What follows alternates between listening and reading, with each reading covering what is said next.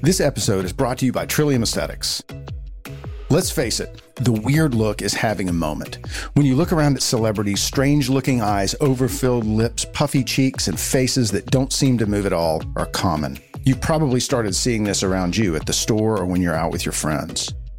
Trillium Aesthetics is the place to go for non-surgical treatments that keep people wondering, did she have something done?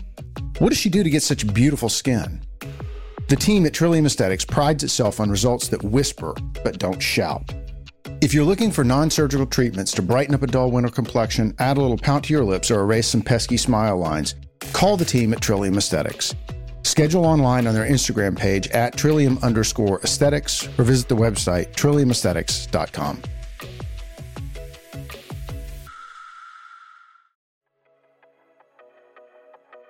Welcome to the Trillium Show, where we help you make the changes you want to see in your body, in your mind, and in your life. I'm your host, Dr. Jason Hall.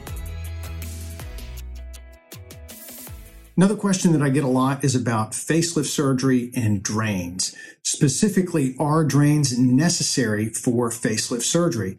The answer to that question is yes, they are, but only for a very short time. Usually after facelift surgery, there is a lot of what we call dead space or empty space underneath between the skin and the underlying muscles. And a drain goes in that space to help keep fluid from building up there and allowing those two tissue layers to heal back together quickly. So yes, a drain is necessary. Fortunately, it's only for a day or two, and then we're able to slide that drain out gently in the office, and there's no sign that it's ever been there. Thanks for listening to The Trillium Show. You can keep up with the latest on the podcast at jhallmd.com. Be sure to follow us on Spotify, Apple Podcasts, or wherever you listen to podcasts. If you want to connect with us on social media, you can find us at jhallmd on Instagram and Twitter, and Dr. Hall Plastic Surgery on Facebook.